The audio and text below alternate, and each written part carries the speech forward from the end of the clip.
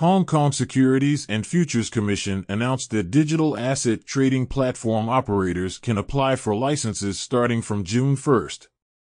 Singapore's investment firm Temasek will cut compensation of senior management and the investment team responsible for FTX investment. The CEO of Curve Finance spent $59.25 million to purchase 2 luxury homes in Australia. The circulating supply of USDC has dropped to around 29 billion as of May 25. The total value locked in Ethereum Layer 2 networks is $9.01 billion, with a 4.09% increase in the past 7 days. Phantom has launched a gas monetization plan, allocating 15% of gas fees to eligible dApps.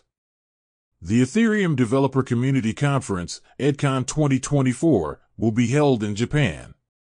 The Bali government will crack down on foreign tourists using cryptocurrencies as a payment method in hotels, restaurants, tourist attractions, shopping centers, and other places.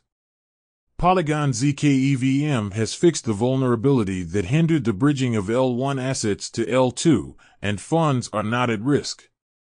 Alio, the programmable privacy network, was found to have an inflation bug, which has now been fixed. Open Campus will initiate Genesis NFT free minting on the BNB chain. That's all for today. Have a good one.